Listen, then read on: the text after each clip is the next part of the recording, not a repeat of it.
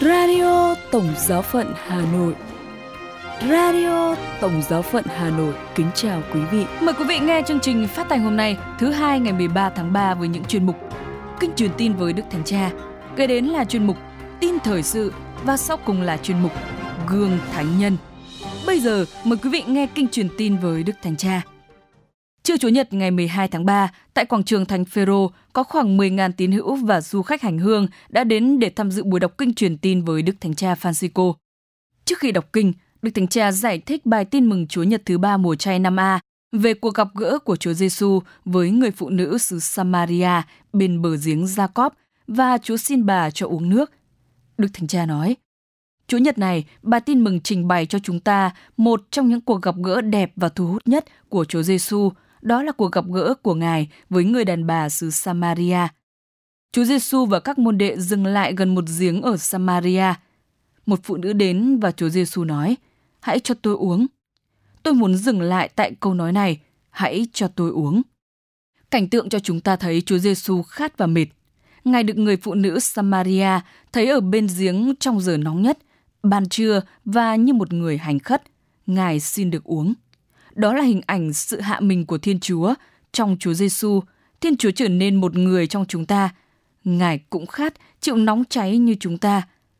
Chiêm ngắm cảnh tượng này, mỗi người chúng ta có thể nói: Chúa là Thầy, Đấng đang nói xin tôi cho uống. Vì thế, Ngài cũng khát như tôi. Ngài có cái khát của tôi. Lạy Chúa, Chúa thực sự gần con. Chúa gắn bó với cái nghèo của con. Chúa nâng con từ dưới, từ sâu thẳm hơn chính con, nơi không ai đến cùng con. Thực vậy, cái khát của Chúa Giêsu không chỉ là cái khát thể lý, nhưng còn biểu lộ những nóng cháy sâu đậm nhất trong cuộc đời chúng ta, nhất là cái khát tình thương của chúng ta. Và cái khát ấy sẽ xuất hiện trong lúc tột đỉnh của cuộc khổ nạn trên thập giá. Tại đó, trước khi chết, Chúa Giêsu sẽ nói: Ta khát. Đấng cho uống.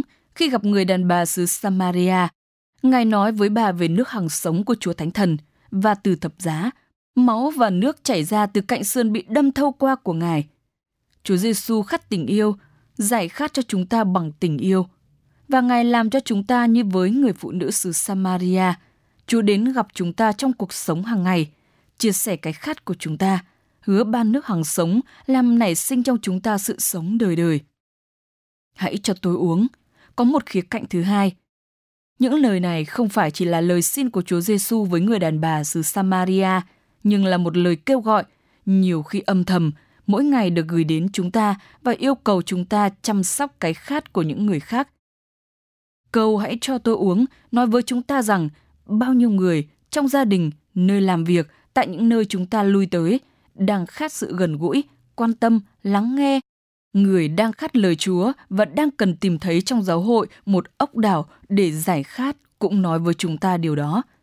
Hãy cho tôi uống là lời kêu gọi của xã hội chúng ta, nơi mà sự vội vã, chạy theo tiêu thụ và dửng dưng sinh ra sự khô cằn và trống rỗng nội tâm. Và chúng ta đừng quên điều này. Câu hãy nói cho tôi uống là tiếng kêu của bao nhiêu anh chị em đang thiếu nước để sống, trong khi chúng ta tiếp tục làm ô nhiễm và làm xấu xí căn nhà chung của chúng ta.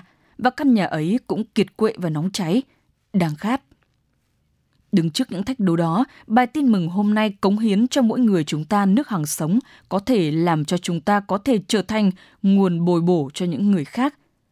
Vậy như người phụ nữ Samaria đã bỏ vò nước tại giếng và chạy đi kêu gọi dân làng, cả chúng ta đừng chỉ nghĩ đến việc giải khát cho mình, nhưng với niềm vui được gặp Chúa, chúng ta có thể giải khát cho những người khác. Chúng ta có thể hiểu cái khát của họ và chia sẻ tình thương mà Chúa đã ban cho chúng ta. Vậy ngày hôm nay, chúng ta có thể tự hỏi, tôi có khát Thiên Chúa, Đấng làm cho tôi ý thức rằng tôi cần tình thương của Chúa như nước để sống hay không? Và rồi tôi có quan tâm đến cái khát của những người khác hay không? Xin Đức Mẹ truyền cầu cho chúng ta và nâng đỡ chúng ta trong hành trình này. Làm giáo hoàng không hề dễ dàng. Đức Thánh Cha Francisco chia sẻ nhân kỷ niệm 10 năm triều đại của Ngài. Đức Thượng phụ Bartolomeo thứ nhất gửi lời chúc mừng Đức Thánh Cha Francisco và Đức Tổng Thư ký Thượng Hội đồng Giám mục nhìn nhận cốt lõi sứ vụ của Đức Thánh Cha. Sau đây là phần tin chi tiết. Làm giáo hoàng không hề dễ dàng. Đức Thánh Cha Francisco chia sẻ nhân kỷ niệm 10 năm triều đại của Ngài. Trong một cuộc phỏng vấn với tờ báo Ý Il Fatto Quotidiano đăng vào sáng Chủ nhật ngày 12 tháng 3, Đức Thánh Cha Francisco đã mời gọi mọi tín hữu cầu nguyện cho tương lai của giáo hội và triều đại giáo hoàng của Ngài. Đức Thánh Cha Francisco đã từ chối đưa ra những nhận xét về triều đại của Ngài. Đức Thánh Cha nói rằng Chúa sẽ là đấng phán xét cuộc đời của Ngài dựa trên việc Ngài có thực thi lòng bác ái như Chúa đã dạy hay không. Làm giáo hoàng không phải là một công việc dễ dàng, không ai được nghiên cứu trước để làm điều này, Đức Thánh Cha nói. Ngài nhắc lại Thánh Phêrô xưa cũng đã từng vấp phải khi chối bỏ Chúa.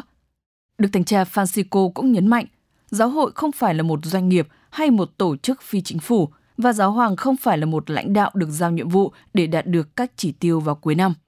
Cuộc phỏng vấn mới nhất còn tập trung vào hy vọng của Đức Thánh Cha đối với tương lai của giáo hội, của thế giới và chính Ngài, và mong muốn lớn nhất của Ngài cho toàn nhân loại, đó chính là hòa bình. Ngoài ra, vấn đề khiến Đức Thánh Cha Francisco đau đầu nhất trong triều đại của Ngài là nạn tham nhũng.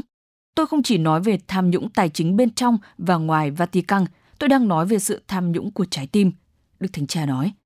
Ngài hy vọng và trông chờ vào một giáo hội không lạm quyền, không giáo quyền. Gửi đến các độc giả của tờ báo, Đức Thánh Cha nói, tôi yêu anh chị em và luôn cầu nguyện cho mọi người.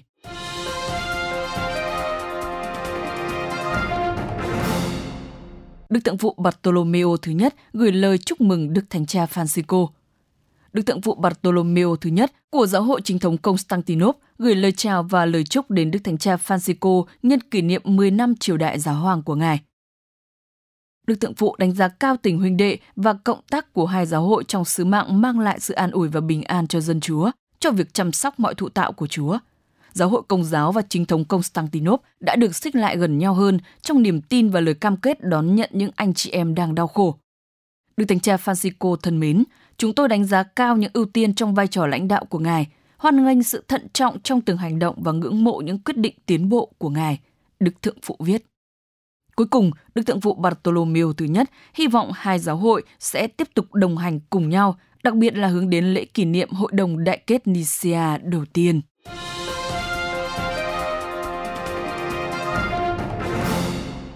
Đức Tổng thư ký Thượng Hội đồng Giám mục nhìn nhận cốt lõi sứ vụ của Đức Thánh Cha.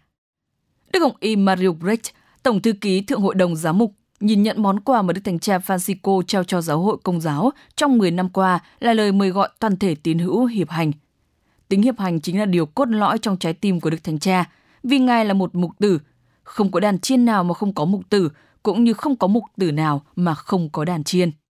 Tôi có thể thấy điều này trong nhân cách, trong thừa tác vụ và trong giáo huấn của Đức Thánh Cha Francisco. Ngay từ ngày đầu tiên trong triều đại giáo hoàng của Ngài, Đức ông y Grech cho biết. Đức ông y Grech hy vọng rằng trong những năm tới, giáo hội hoàn vũ có thể hiểu được những ân sủng và ơn ích Thiên Chúa ban cho giáo hội qua Đức Thánh Cha Francisco và trở nên đoàn kết hơn. Khi đã thực sự hiểu được điều đó, Đức ông y Grech tin rằng giáo hội sẽ có sức mạnh truyền giáo giúp nhân loại gặp gỡ Chúa Phục sinh. Chuyên mục Gương Thánh Nhân. Mời quý vị lắng nghe Gương Thánh Cyrilo, Giám mục Jerusalem, tiến sĩ Hội Thánh. Thánh Cyrille được gọi là của thành Jerusalem, là một người vĩ đại của giáo hội chính thống. Được sinh ra khoảng năm 315 trong thành này. Ngài trở thành thượng phụ giáo chủ vào năm 350, kế ngôi Thánh Maxime. Ngài được tôn phong tiến sĩ Hội Thánh do Đức Giáo hoàng Leo thứ 13 vào năm 1882.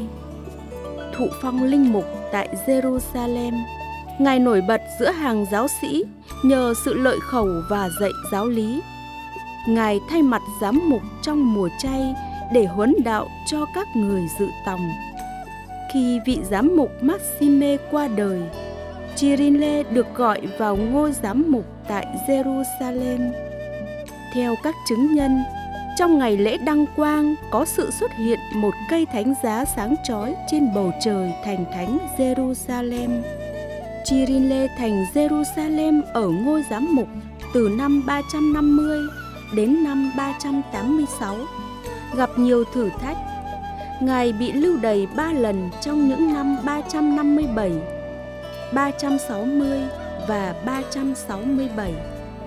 17 năm Ngài phải rời bỏ địa phận. Kitô giáo lúc đó bị chia ra làm hai phái, Arius và chống Arius. Thánh Cyrille là đối thủ của nhóm Arius và là kẻ bảo vệ thành quả của công đồng Nicea năm 325. Thánh nhân chiến đấu không khoan nhượng, bảo vệ thiên tính của Đức Giêsu. Ngài xác quyết thiên tính tuyệt vời của ngôi lời và sự đồng đẳng trọn vẹn của người với Thiên Chúa Cha. Chỉ vào năm 378, Ngài mới thực sự được trở về địa phận. Sau thời gian bị lưu đày, lần cuối cùng là 11 năm, Ngài tham dự công đồng Constantinople, được công nhận là đã chiến đấu tích cực chống lại bè Arius. Vị thánh giám mục dùng những năm còn lại để xây dựng sự hiệp nhất về đức tin và hòa bình cho đến ngày qua đời, ngày 18 tháng 3 năm 386. Radio Tổng Giáo phận Hà Nội xin chào và hẹn gặp lại.